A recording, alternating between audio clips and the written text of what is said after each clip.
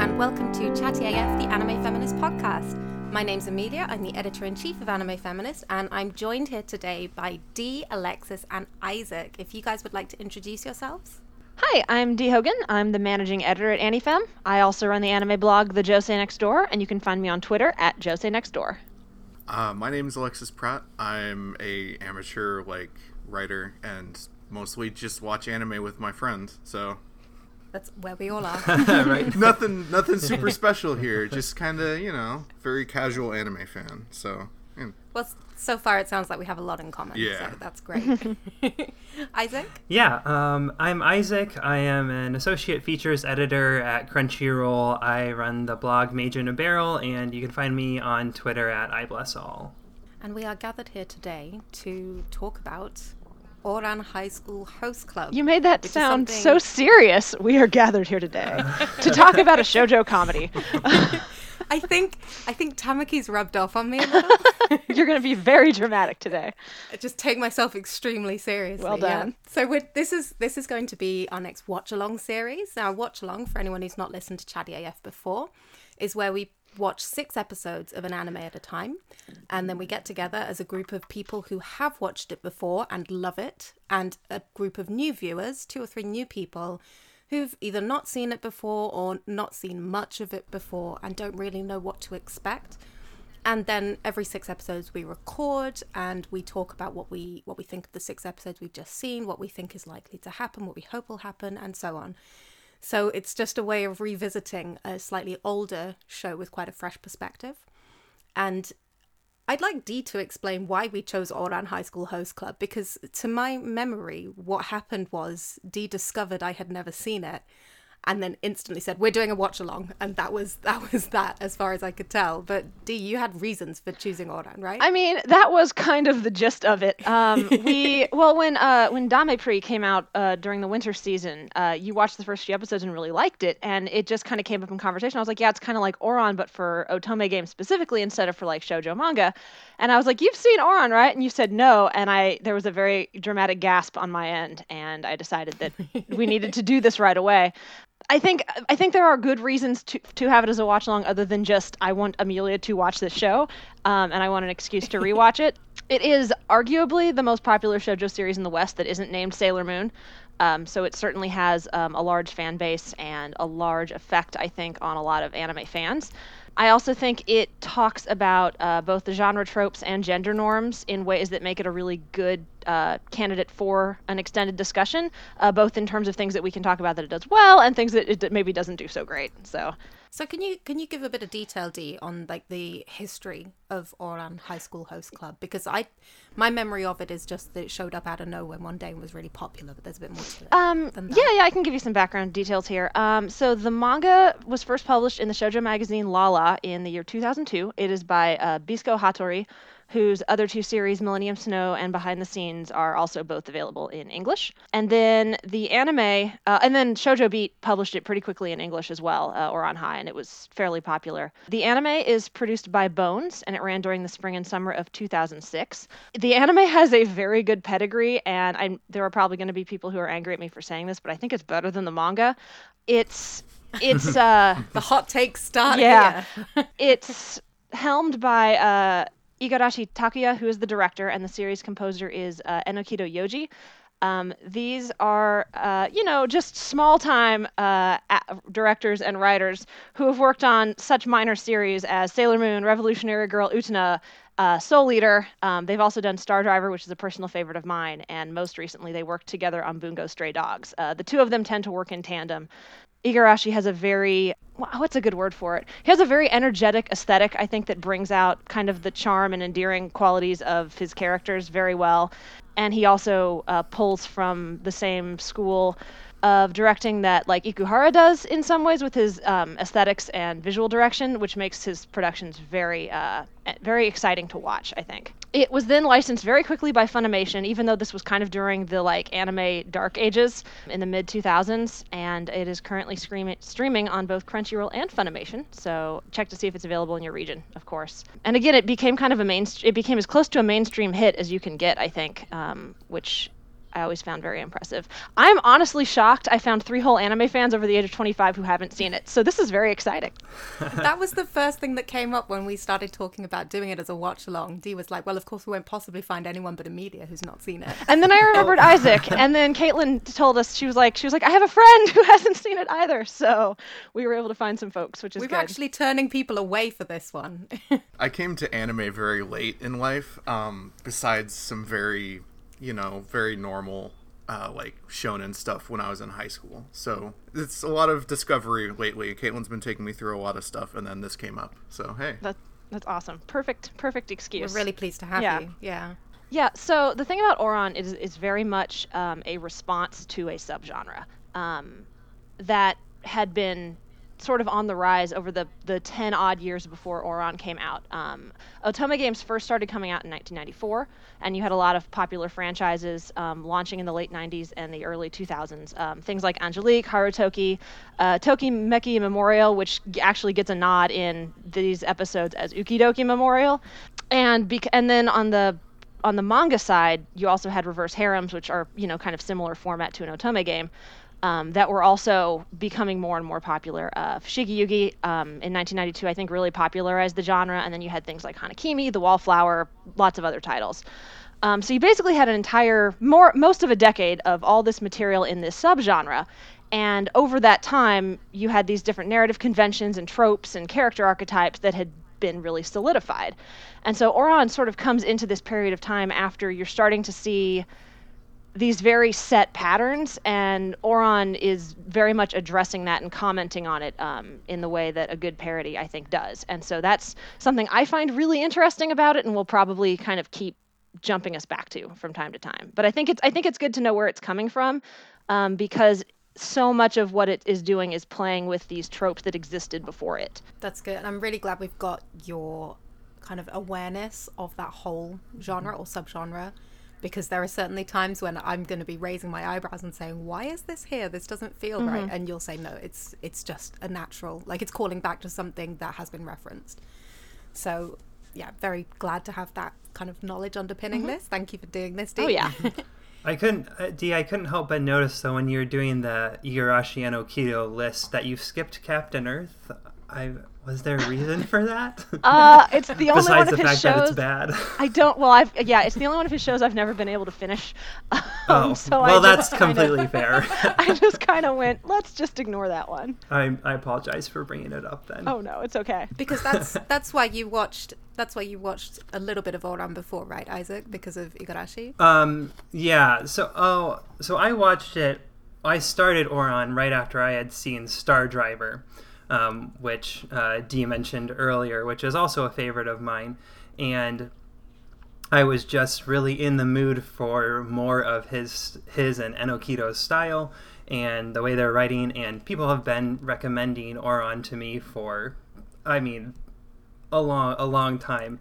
Like, sort of like Alexis, I kind of came into anime a little bit late, and I kind of started with simulcasts, and so I've been like going back for years and like watching older popular stuff. And in that time, I couldn't tell you the number of times people said, "Oh, have you seen Ouran?" And I'd be like, "No," and they're like, "What?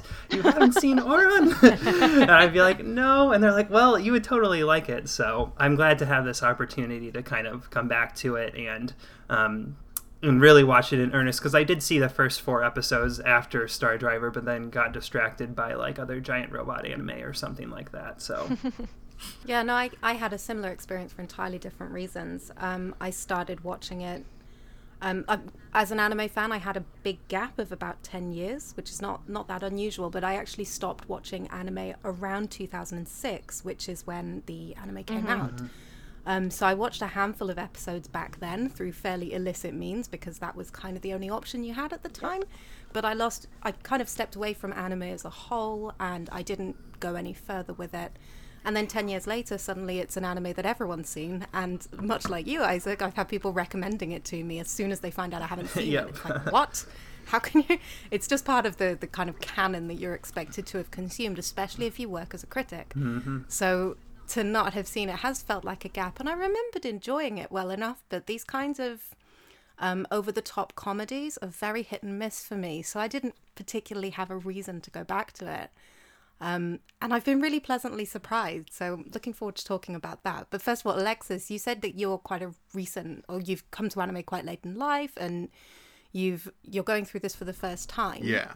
But do you have any of the kind of, did you have the same kind of context as Isaac and I, where people were recommending it to you a lot, or did you kind of come to it a different way? It never really came up until recently when, oh God, what did it come up because of?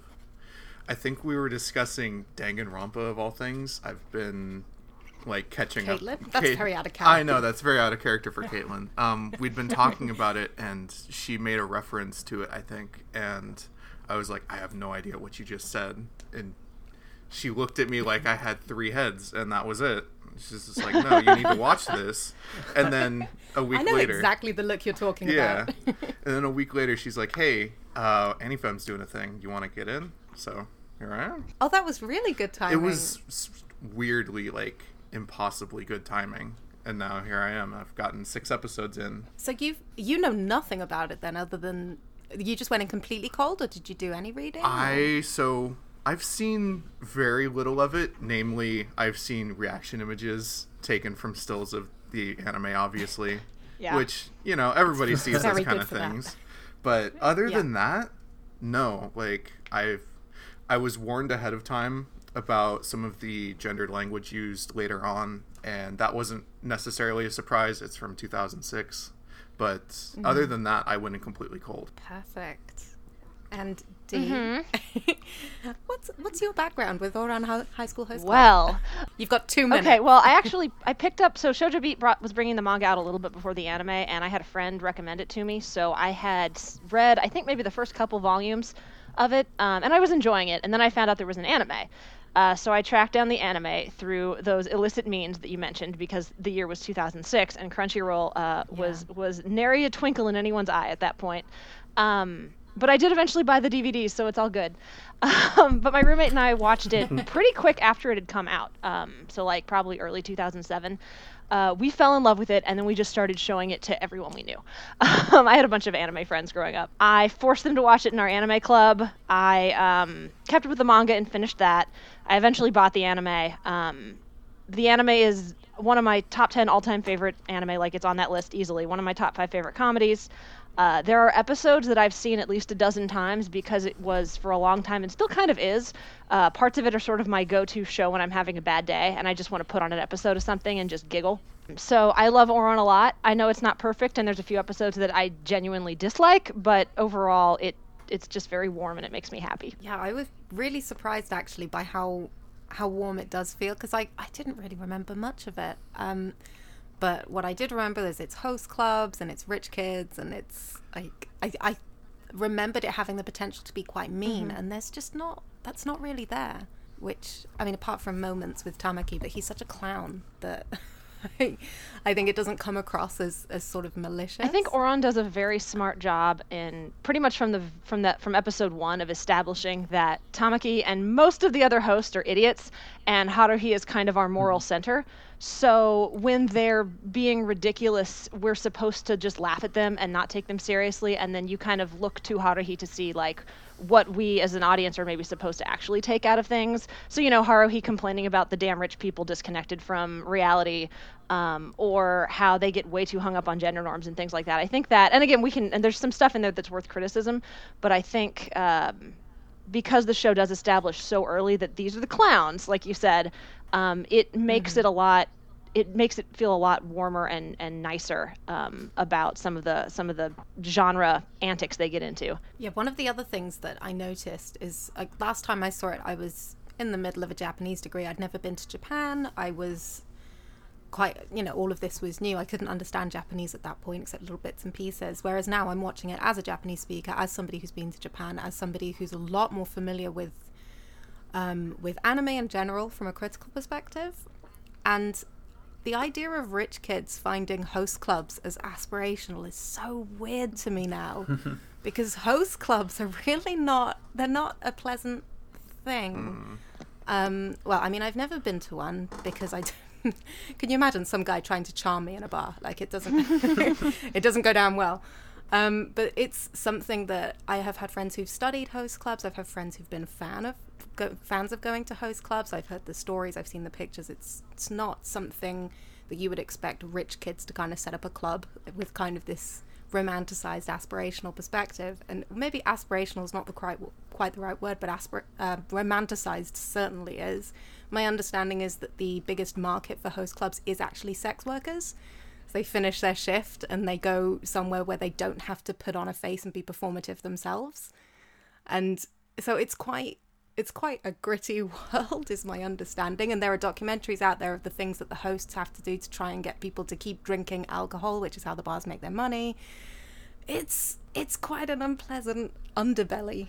And you've got these rich kids in a school that has Big Ben in the middle of it for some reason, a pink Big Ben tower, which is very bizarre. And as an English person watching it, and they've got that one moment where they talk about the antiques markets in London, and it's so strange to have these things kind of mashed together.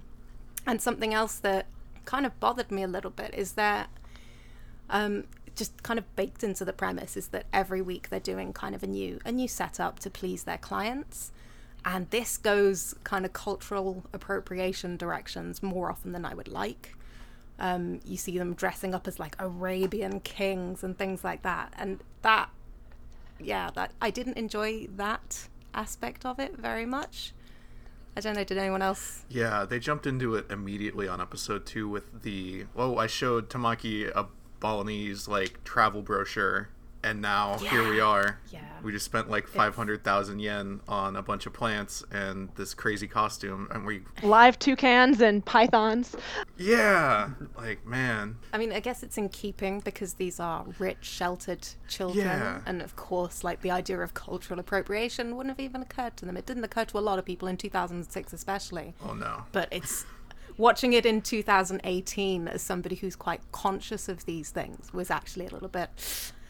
Had a few moments where I was like, oh no, please don't do this again. Because they have this kind of Polynesian thing in episode 2, and then in episode 5, 6 I think it is, they go and make him an Arabian king. Yeah, it was 6.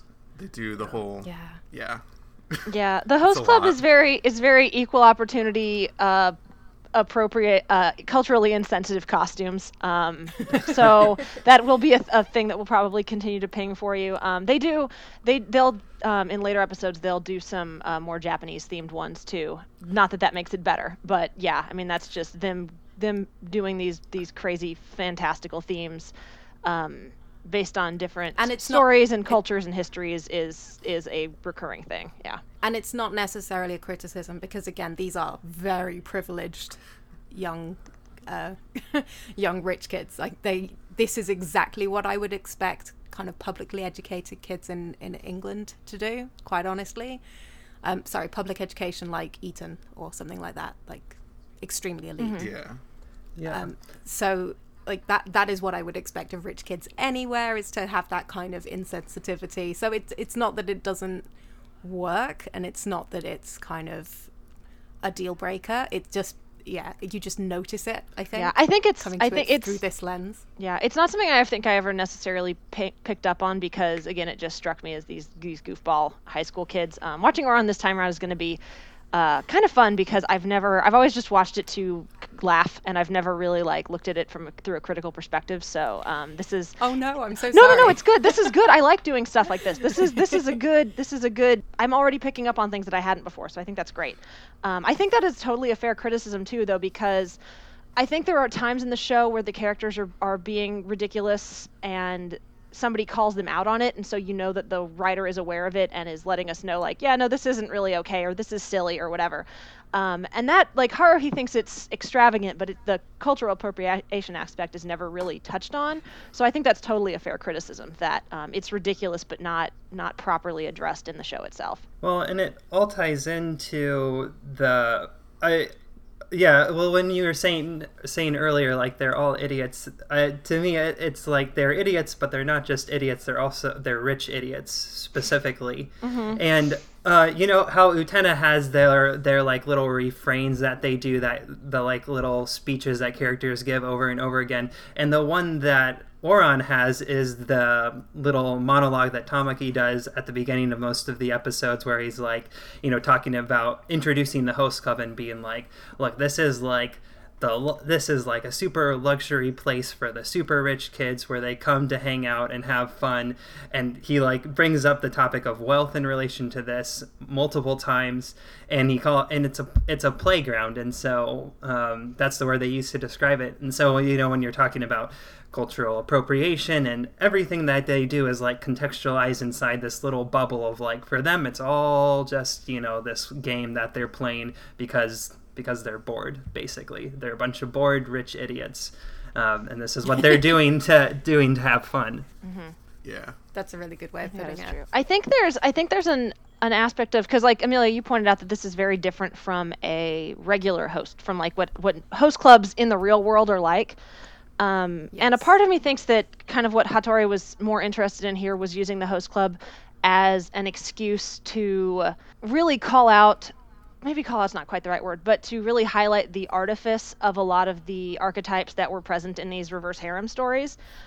So with the host club, you have like, it's just doing away with the idea that any of this is grounded in reality. It's like, no, this is a fantasy. This is a fantasy universe that everyone is aware is a fantasy universe, and they're all sort of just taking part in this big game. So, all the characters have their roles and their types that get brought up on the regular, and everyone seems to be aware of it. Like, the students who come in know about it, and the hosts, obviously, again, they're all very aware of like that they're taking maybe some characteristics that are a part of themselves, but are then sort of exaggerating it for this game they're playing. That is sort of making these girls happy. And I think in some ways that's sort of a commentary on the reverse harem subgenre as a whole. And what I like about it is that it calls out the fact that a lot of this is bullshit, but it doesn't really judge anyone for enjoying that. It's like, yeah, this is a fantasy, but it's an escape. It's something fun that these girls are enjoying, and everybody's aware that it's just this fun thing that they're enjoying. And so I like that it I think there's some stuff done in some of the later episodes that we can kind of talk about as we go, where it draws a line between the fantasy and maybe bringing that too close to the real world. But I don't think it judges people for wanting to indulge in a little fantasy, and I kind of appreciate that about it. See, yeah. I struggled with that a little bit because, I mean, so the biggest issue that I think I have with Oran, like the biggest thing that I kind of wince at when I see it, is the twins. And watching the girls watch the twins, it just, every time I see it, it brings up everything I've ever read about how women fetishize gay relationships through BL. And it's I mean, I'm just too immersed in kind of that commentary, I think, to really kind of not take it seriously when I see it on screen. And I'm like, oh no, is watching this, I know it feels quite uncomfortable to me to watch these. I mean, for a start, they're brothers, and that's already a bit didn't enjoy that. But then they like, there's the episode I really didn't like very much was the health check episode, where you've got these kind of girls just standing as an audience to see these boys take their shirts off, and like, I don't like seeing any anime characters take their shirts off in these kinds of situations. I'm just not interested. So having that as kind of the center point of that joke, and having it be the twins, and having them be talking about playing doctor at home, and having this whole bank of girls just standing and watching with blushes, and oh, thank goodness we get to see them touch each other shirtless. It was all a bit much, but yeah, I mean, I'm fairly hardline about this kind of thing anyway, so that's the only thing that I really didn't enjoy. Alexis, how was it for you? You've been a little bit quiet so far. So here's the thing, I really like the twins as characters when they aren't playing to the, oh, but we're brothers. Yes, exactly. Because the episode that was focused on them was actually hilarious, and I also really enjoyed Haruhi seeing straight through them like every time, and just I really enjoy them when they aren't being awful characters of BL romance. There was that beautiful moment at the end of the twins episode where Haruhi sees through them again, even though they've changed their hair dye. They swapped their hair dye. She sees through them again, and she walks away, and one of them just looks at the other one. That's the Kaoru, thing. And there's just that is one of the best. It's such a good moment of visual storytelling where Hikaru is looking straight at Haruhi, and Kaoru is the only one who glances to look at his brother, and then glances back again and kind of realizes that things are changing. Sorry, what were you gonna say? I just really like a lot of the way this anime is shot in general. Just yes. There's so much going on most shots, like in a way that you don't see in a lot. Like, if I imagine this anime in 2018, I don't think it would be nearly as flamboyant or crazy. Like, maybe that's just because I've been watching Persona 5 the anime, and that's been kind of just standing there and casting spells or talking. It's hard for me to imagine it coming out like now and looking like it does. You might like Damipri Anime Caravan. I might recommend. Well, I would say check out maybe some of Igarashi's other works, because that very visually dynamic, energetic style is something that's big for him, is to keep the movement and to tell the story as much through what's going on screen, both in terms of like the big foreground actions, as well as like the way characters are reacting in the backgrounds and things like that. I mean, he's a really good director, so that's certainly part of it too, I think. Okay. The comedy is so strong, and the aesthetic is also so strong. Like, Isaac, I think you mentioned Utena, and that was my first thought when I started watching the first episode, was the huge over the top kind of imagery, and it completely rang that Utena bell for me. But obviously that's kind of the only thing that's really Utena like. But at the same time, the comic timing is spot on. The voice actors, like, they're perfect. And it was surprising to me that they also had this really quiet moment at the end of the Twins episode, where, as you say, the storytelling was just not perfect, but it was really subtle. And to have all of that in a single show, and a comedy show as well, I was not expecting that at all. The thing that was really interesting to me about that episode, the Twins episode, is though it starts off with them on the bench together, like holding hands and talking to this girl, and when I saw them on the bench, I thought, oh, I've seen this episode or this like beat character storytelling beat before, but it's always been with like female characters. Like, how many times have I seen in an anime where it's like two sisters or something against the world? And I mean, I was reading like a young adult fantasy novel recently, and it was the same thing. It was like two twins, and it's like these two girls against the world. And I mean, I think some of this just comes from being in this particular genre, but I was like, oh, I've seen this, but it's with boys. What are they going to do with it that's different? And I don't know. I think in terms of like the general emotional arc, it's similar to things I've seen before, but oh, dang it, I lost my train of thought. But it was just interesting to me that it like started serious, and then with this framing device, and then went really silly. And I'll be honest, I wasn't a huge fan of all the in-between stuff, like the fight. But again, that final moment, that shot where one of them looks at the other, then back at Haruhi, is really stunning, because it adds so much more weight to everything that's come before. Yeah, getting to see someone like, because they're both played for comedy the whole time in every other episode, seeing them have an emotional, like, serious moment was actually incredibly effective. And I think we mentioned it before, but I do appreciate that the show can do both. Yeah, kind of just going back to that opening scene with the flashback of them on the bench, which, by the way, is so well storyboarded. It's a bunch of shots of them like in mirror parallels, like both sides of the image, perfect symmetry, and then the little girl shows up and suddenly the camera is tilted and from a distance, and oh, it's so good. Sorry. Sometimes I get excited about framing. But the one thing I really like about that episode is the timing's very good, because it comes right off the heels of the Renge episode, where you've got this character who shows up who doesn't really see that line between reality and fantasy, and is sort of trying to impose all these archetypes onto these actual, I mean, quote unquote actual people. And Haruhi sort of snaps at her about, like, you should probably not judge people by appearances. You should take the time to get to know them. And then the next episode with the twins, we really see that in action with the way Haruhi can tell them apart, because she's spent time actually getting to know them as people.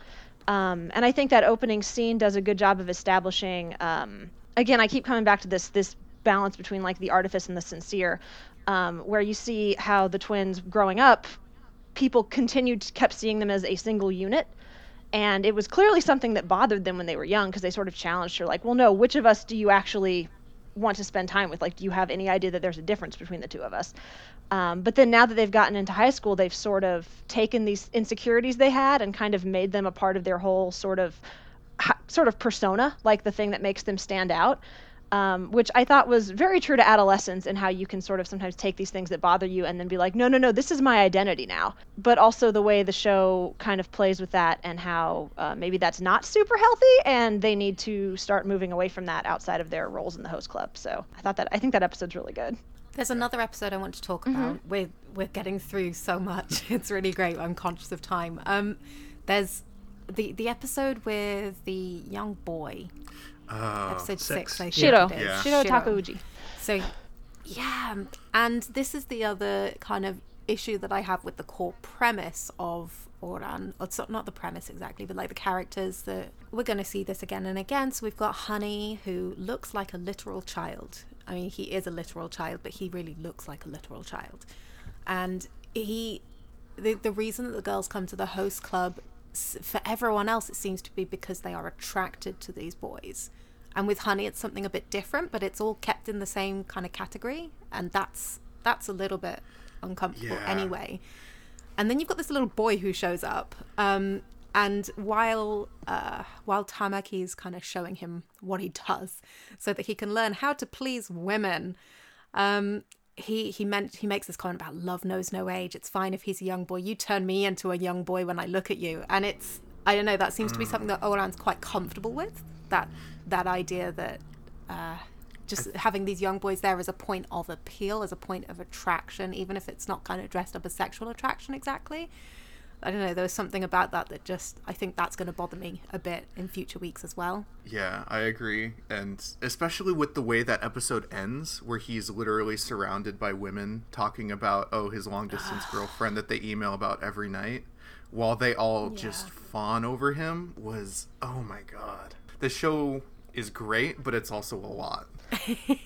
And I don't like it when people do that in real world, when they're like, does your 1-year-old baby have a girlfriend? Like all of that. I don't like any of that in real life. So kind of seeing that played up a little bit for laughs in this, like I just didn't find that beat funny at all. So I don't know if we're going to kind of dig deeper into that ground with Honey, or whether we're going to, as we did with the twins, we got to see a bit past the twins. And as you said, Dee, we kind of got to see a bit of the reason of why they've ended up kind of leaning into this thing that perhaps they've been uncomfortable with in the past, and leaning into it as part of their high school persona. Maybe we'll see a bit more of that with Honey. I have no idea. I really hope we do, because on like the surface, I enjoy Honey just being like adorable. Yeah, just he's a cute presence that balances out the like ridiculousness of Tamaki and the like low-key homoeroticism of the twins, and whatever's going on with Mori, the tall silent guy who's had maybe 5 lines so far. He works as a good foil, and I really hope they do something with him, because I want to enjoy him. Yeah, Mori's at this point is just a non-entity, right? He's just there for Honey to climb on and kind of to stop him and to call him by his first name, which is obviously something people like to see. But then I'm just kind of keeping in mind that Tamaki in the health check episode, he kind of describes all the rest of them as the homo supporting cast. Which doesn't look so good in 2018. I'm sure it didn't look that great in 2006 either. But it's by him saying that about all of them, that was kind of an oh dear moment for me, because the twins are playing this up. Honey and Mori, they don't seem to be, but is that what's intended to be read into it? When like is that how Tamaki sees it, that they've kind of paired off? That doesn't seem to work, because Kyorya seems to be there on his own, or if anything, Kyorya and Tamaki play off each other. Mom and dad. As this kind of mother-father thing. And also at the beginning, like when they're talking about the health check, and there's an image of them standing shirtless saying, oh, maybe this is the year my height finally overtakes yours or something. And it's like, I don't know, it just... The homo thing in general, that is a line that comes up again and again and is a bit awkward. And Okama comes up as well, which they translate as a queer, which is delightful. Could be worse, as we know from Hunter x Hunter. Could be worse, but Yeah, no, to go back to the stuff with the Twincest stuff, the Shotokan stuff, it is not super duper comfortable. It's one of those things I can kind of just brush aside because I know what the writer was doing was to take these unfortunately pretty popular tropes within the genre and to kind of hold them up to a light and go, hey guys, this is weird. See, Haruhi thinks this is weird, so maybe we should not. But I think because the show's first goal is to be a comedy, that it does not dig into that the way that it should.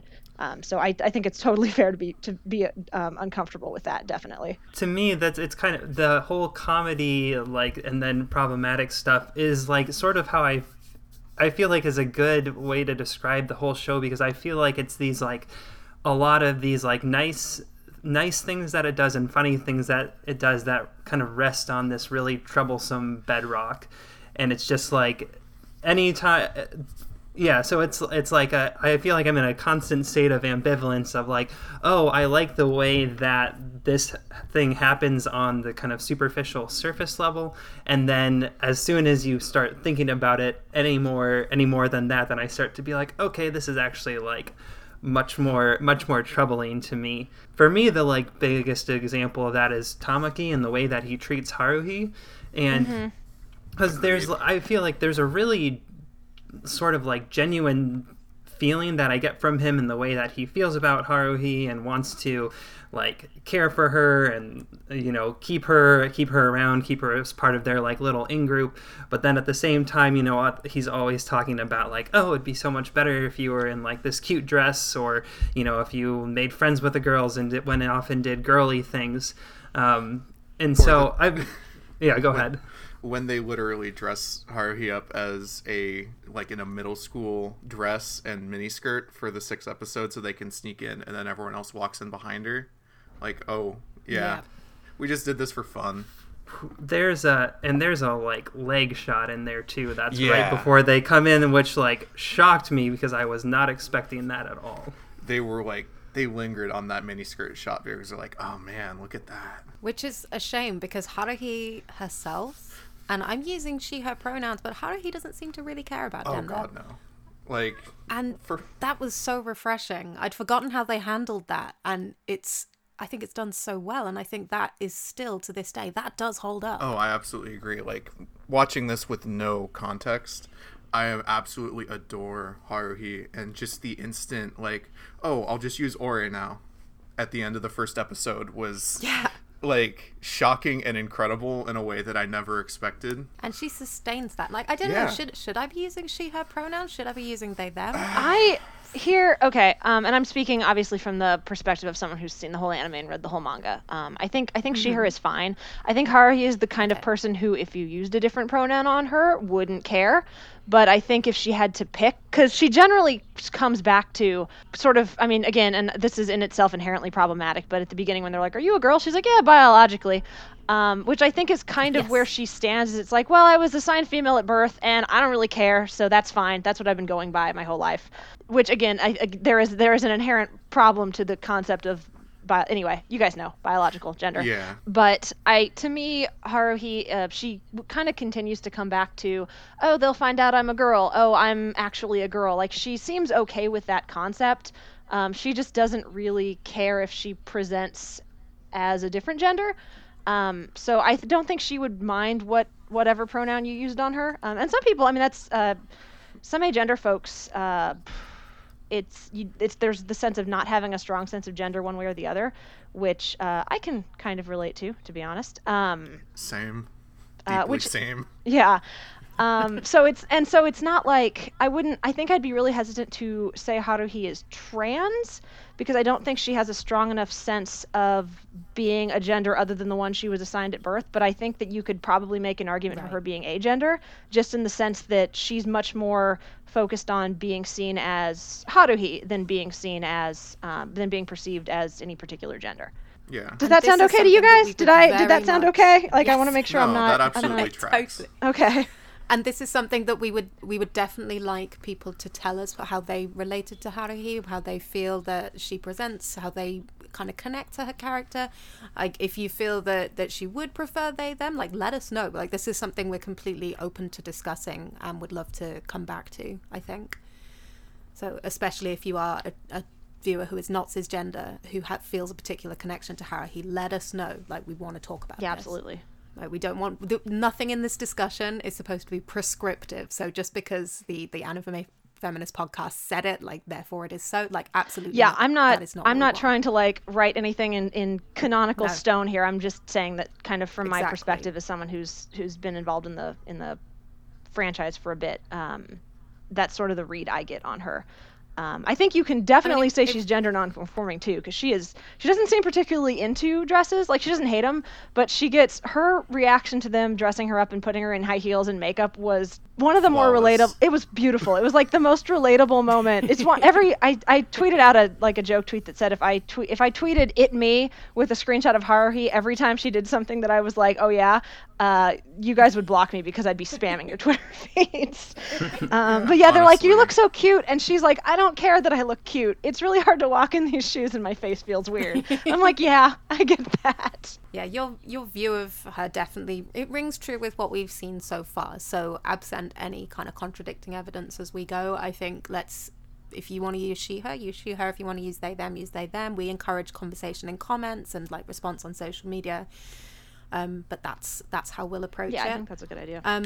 But yeah, I think that it completely rings true, because then when she has the health check come up and she's just like, oh yeah, they'll discover I'm a girl. Like, she doesn't seem particularly bothered by that. She's more worried about the 8 million yen she owes than, like, everyone exactly. like saying something different to her, which is, you know, it is what it is. It's an interesting reaction, and it says a lot about what she cares about as herself. And the commoner thing that they lean into. Like, I find it hilarious, but also as an English person, is this obviously so taken from kind of English high society aristocracy, that kind of thing. Like, you know, we got a royal family, got that royal baby, all of that. Like, it's really strange to watch, because I've got such a chip on my shoulder about class here. I am squarely, like, lower middle class. Like, that's how I grew up. But it's like, I've met people like that and it's always really uncomfortable. So seeing that on screen as comedy, like, it is funny because we're kind of positioned with Haruhi and kind of laughing at the ridiculousness. So it's totally fine. But it's really, again, it's just really strange seeing this mashup of kind of this English aristocracy inspired upper class and also kind of contemporary Japanese school, and also, like, host culture, which is not what you would expect from this series at all. Although host culture gets romanticized a lot in Japanese pop culture as a whole. The idea of hosts being the one who heal women's hearts, etc. Like, that's not new. That's not unique to Ouran. So let's just talk for a few minutes about where we want to see it go from here. Isaac, you had some thoughts on this. Yeah. Well, next 6 episodes. So yeah, I guess I sort of talked about this a little bit, but with the, like, layering of, like, problematic things on top of comedy.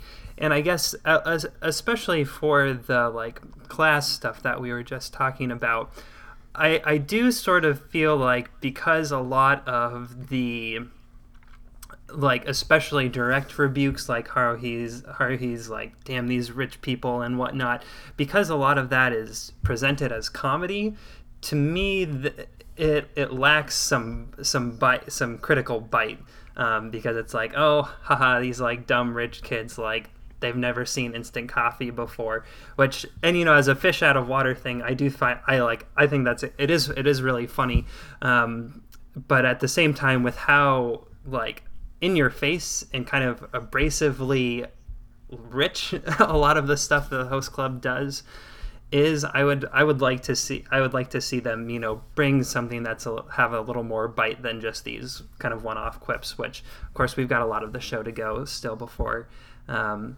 so it certainly has time to do that.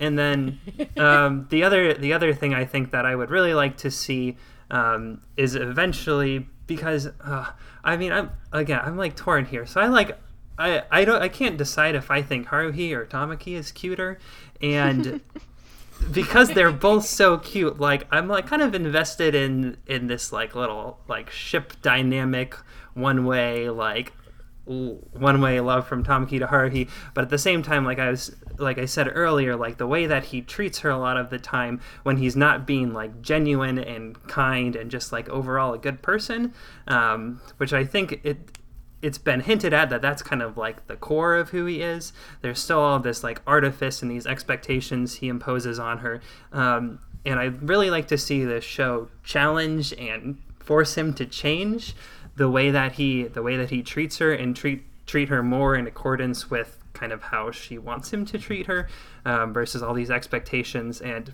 I think, given what we've seen in the show so far, I think there's a chance that that'll happen, probably, hopefully, because other characters have been kind of more seriously rebuffed by the show for treating people like their stereotypes or like their vision. I think episode 4 does that really strongly with Renge, because it's very much like, okay, we're gonna put you all into your little boxes, and then it's like, no, this is not how people are. But then at the same time, like at the end, you've got like Tamaki at the end of that episode doing the exact opposite of that episode's lesson for Renge. So I'm like, okay, so when is he going to change that so I can like be so I can like have my ship but like be happy about it, That's not a requirement. Yeah, I want to have my cake and eat it too, basically, is what I'm saying. And it's this show so far is stopping me from doing that. We've not talked about how it handles romance and shipping, which for a show about a host club, we probably should have discussed that. There was this moment at the end of episode 6 where what is it? How do he says? It's like, so is this the same as you? Because Shiro's like completely in love with this girl who is also like 10, and what is it? They've given him this advice about having a wholehearted love, and Haruhi kind of says to Tamaki, "Oh, is he like you in this way too? Do you feel kind of a wholehearted love?" Was that right?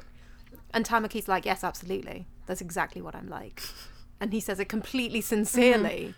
And Haruhi looks at him for a moment, and it felt like if we were going to get a ship, like a two-way ship, that was the moment for it. When Haruhi looks at him, and she doesn't blush, she doesn't kind of look thoughtful or anything, she just smiles and says, "Oh, really?" or something like that. And it's just a really kind of casual response that kind of read to me as if she's thinking, "Oh, that's actually really nice," but not in terms of, this is now somebody who is attractive to me. Right. Yeah. Well, and she has a number of moments like that throughout these first 6 episodes. Yeah. Whichever episode had the kite that was like flying up and down through the episode as kind of like a barometer of her feelings. I can't remember which. I think it's episode 3. It's the 3 one. It's the medical it's like exam one. going up and down, and it's like down when he comes out like dressed up as her. With the wig, yeah. But then at the end, he like says something really thoughtful about the doctor as they send him off on his way, and the kite like loops back up, and it's like, okay, you can like really tell really clearly like what Haruhi thinks of Tamaki. And I don't think at this point there's any sort of romantic attraction going that way. But there are those moments when he's like helping her find her wallet in the pond. At the end of episode 6, where he's like, we've done a good thing. Like, Haruhi, I don't know, when he shows like I said before, those like moments of who he genuinely is, like I'm kind of into that. So I mean, I'm like, I'd understand if Haruhi was like, yeah, nice boy. Yeah, I think a lot of Ouran is about, again, these people who have kind of taken on these roles and then Haruhi sort of trying to strip that away and see how much is bullshit and how much is who they actually are. Which again, I think the progression in Renge's episode to the twins episode does a really good job of sort of showing that sort of central theme and thrust of the series. So I think what you're talking about, these moments where Haruhi and Tamaki have these genuine moments with each other, is a part of that for sure. It's so good. It's so beautifully handled. And I even like the story of episode 2, which we've not discussed at all. It's so cute. Oh, it's adorable, and it's couple. so beautifully handled. And I remembered episode 1 really clearly because I've seen that a few times, and I got to episode 2 and didn't remember anything. And it was just, I mean, they've come back to this theme twice now, the idea that if you are interested in someone specific, you have to do something specific for them. You can't just be kind of generic attractive person. You can't Yeah. do generic things. You have to really focus on them. And that was, in episode 2, that was just handled beautifully. And it was really touching. It was genuinely touching. I wasn't expecting that. It was really romantic. It was just, it was so sincere in the midst of all this ridiculous, clownish, like, bored rich kid episode. Like, it was, I was honestly taken aback by it. It fits in with what we said earlier about how it covers, so it manages to balance so many different things well, like comedy and also kind of sincerity, and also its aesthetic, and also comic timing, and so on. Like, it does everything to a high standard. It's a complete package. Yeah, and I think what you're talking about is kind of what I sort of touched on at the beginning and said we'd probably I'd wanted to come back to it at some point, is the idea that the host club is sort of this fantasy non-reality that people are sort of indulging in, but that the series is attempting to sort of establish a boundary between, okay, well, this is a fantasy thing and this is an actual real world thing. And so, so everything with Renge where she's actually starting to mess with actual people is perceived as being wrong, because it's like, well, no, now you're putting these fantastical fictional tropes that, are just supposed to be this goofy fantasy that you can kind of escape to onto actual people, and that's where the problems happen. But then I think with both Kanako in episode 2 and then Shiro with the piano in episode 6, the host club sort of recognizes, oh, these feelings are genuine. This isn't just us sort of like playing around in this escapist realm. And they recognize there being a difference there, and they treat those situations differently. I think that's kind of what you noted there, and why that moment is so genuinely sweet. They say that the like mission of the host club is to bring happiness to the girls specifically, but in those like episodes, I like the sense I get is, well, that's what they say, but really a lot of the times it's like they're bringing happiness to everyone, not just to girls, when they do these like really generous things, which it's just something I really like. And an obvious point of comparison, I was thinking, for Oran is actually Hanayori Dango, Boys Over Flowers, because you've got this girl who's kind of this fish out of water, surrounded by very elite, rich, silly boys, and it's not handled in the same way at all. It's so much it is so much warmer, I think. Like Hanayori Dango, especially in the earliest chapters or the earliest episodes, depending on which version you've seen, like it can be pretty hard going. She's treated very badly. She has a lot to overcome to get to a point where they see her as a person worthy of respect. And Haruhi gets there very quickly. I mean, respect is a really odd concept in this context because it's such a ridiculous show. But they do embrace her. They do, like, even when highlighting things about her as a commoner or as representing the common people, like, it's always done with this kind of sense of affection that is completely absent from Hanayori Dango, and it just makes it so much more pleasant to watch. Like, I'm already looking forward to the next 6 episodes. I can't wait to watch them through. I rewatched these first 6 episodes before coming to this podcast because I just enjoyed it so much, and I only watched them for the first time yesterday. Wow. Jeez. You get through them quickly. Like, I mean, I did a Kill la Kill watch along, right? And that was hard work. I set aside an entire day to get through 6 episodes of Kill la Kill. It was such a struggle. This is a breeze. This is a delight. I'm so glad to hear that. I ended up marathoning these last night because of work scheduling kind of screwing up my time for watching anime. And this was, was a joy. It was the thing. I sat down for 5 episodes, and then I realized, I just watched 2.5 hours of anime. Right. It's like, what?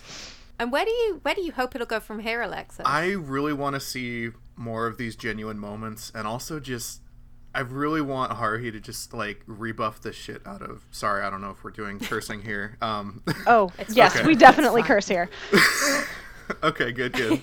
I really want to see Haruhi just slam Tamaki about his insane fantasies. I get that that's like part of his whole character, but just the stuff that he thinks about her sometimes is really, like, it feels really weird to me because it's just this total gap between the way that they treat each other and this, like, weird, like, it's hard for me to put this together. It's like, because Haruhi is, like, basically presenting as male for everyone so much of the time. The way that he thinks about her as, oh, put her in a dress, I really want to see her hang out with this girl and grow more feminine. It feels really skeevy in a lot of ways for me, and I really hope that gets toned down. I know it's probably not gonna, but, you know, I can dream. Other than that, I really want to see just more of the interiority of the boys. Like, the twins episode was a serious high point for me, and I really want to see more of those episodes just to learn more about these boys, because I enjoy most of them is the thing. So, and like, I even enjoy Tamaki when he's being Tamaki. It's just parts of him I do not enjoy. Tamaki's my favorite. I think he does. I think he does have some very restrictive ideas about gender.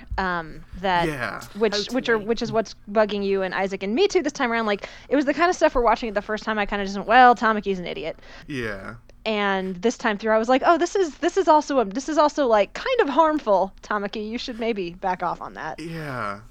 I'm glad that most of his wishes are not acted on, but also some of them are, because he, like, in the 6th episode, got that mini skirt. Ooh, Yeah. So, you know. Although by then he's got allies, hasn't he? Because the twins are also interested in Haruhi by this point. That's the thing. They've joined in. I really hope that because of that, this doesn't turn into, like, them all ganging up to try and get Haruhi into, like, weird situations. I suspect it won't, but I could see the route that they could take to go there in a less well-produced version of Ouran by like a completely different maker. Yeah, like if it were a lazier show, that is totally an option they'd go for sure. Exactly, but you know, I don't think they would.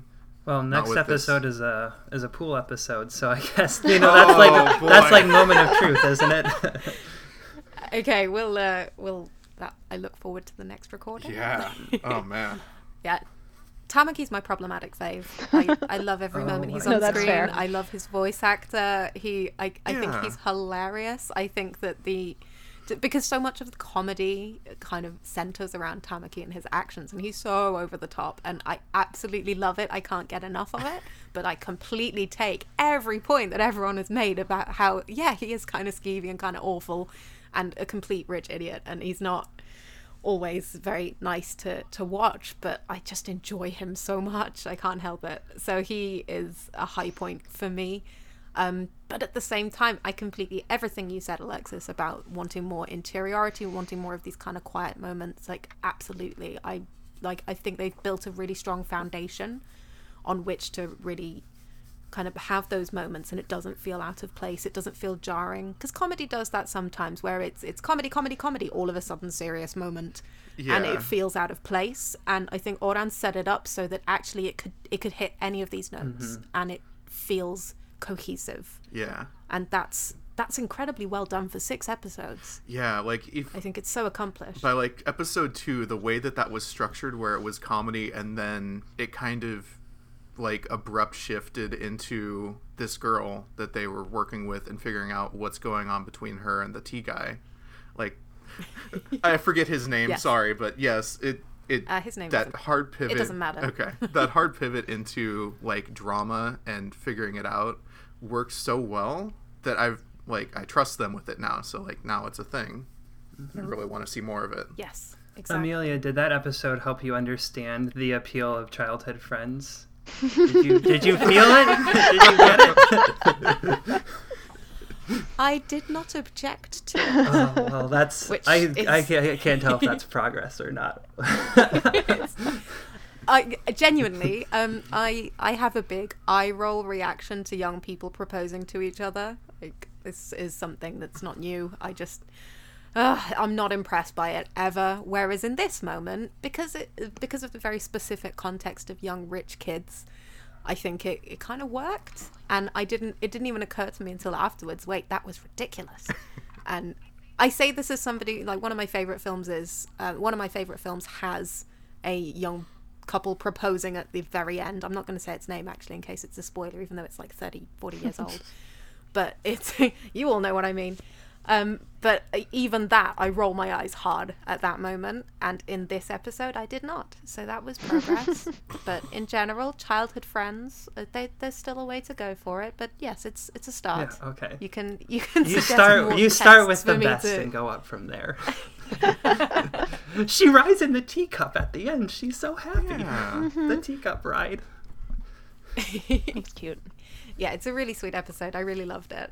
In terms of what I want to see next, definitely more interiority, as we've said. Definitely more respect shown to Haruhi by Tamaki would be really nice. The two of them connecting is really good, really authentic. But something much more kind of superficial is the twins mentioned going to Haruhi's house. I really want to see that. I really want them to set foot in Haruhi's world and see if the tables turn when they're on Haruhi's turf and she doesn't have to kind of... She's not playing by the Be as- host rules. Yeah, exactly. I'd love to see that. So I hope we get to see that. I really want to see them kind of set foot in Haruhi's world and see what it's like from that side. And I really want Haruhi to kind of stand her ground a little bit more there, because she tends to be more passive when she's in the host environment, which makes sense. She's working for the people she is in debt to, in a school where she doesn't fit in and where she's there on kind of by the grace of her good grades and reputation. So she doesn't have a lot of freedom there to screw up. Whereas if she got these guys out of there, I think it might be quite different. The power dynamic might shift a bit. I'd quite like to see that. So, D. I hope Haruhi gets From to our eat fancy discussion- tuna. That's what I hope. That's what I was going to say. That's exactly Was it. it? Perfect. Yes, genuinely. I completely forgot this. Like, something missing. Yes, that was it. I want to see Haruhi eat this fancy tuna. They keep teasing And I her. hope they don't save it. Yeah, I hope they don't save it for the very last episode. That would be so sad. But it would be so emotional. It would be so emotional. What a climax to the series. The my real goodness. story, the real love story in Oran High. Yeah, right. I'd watch that.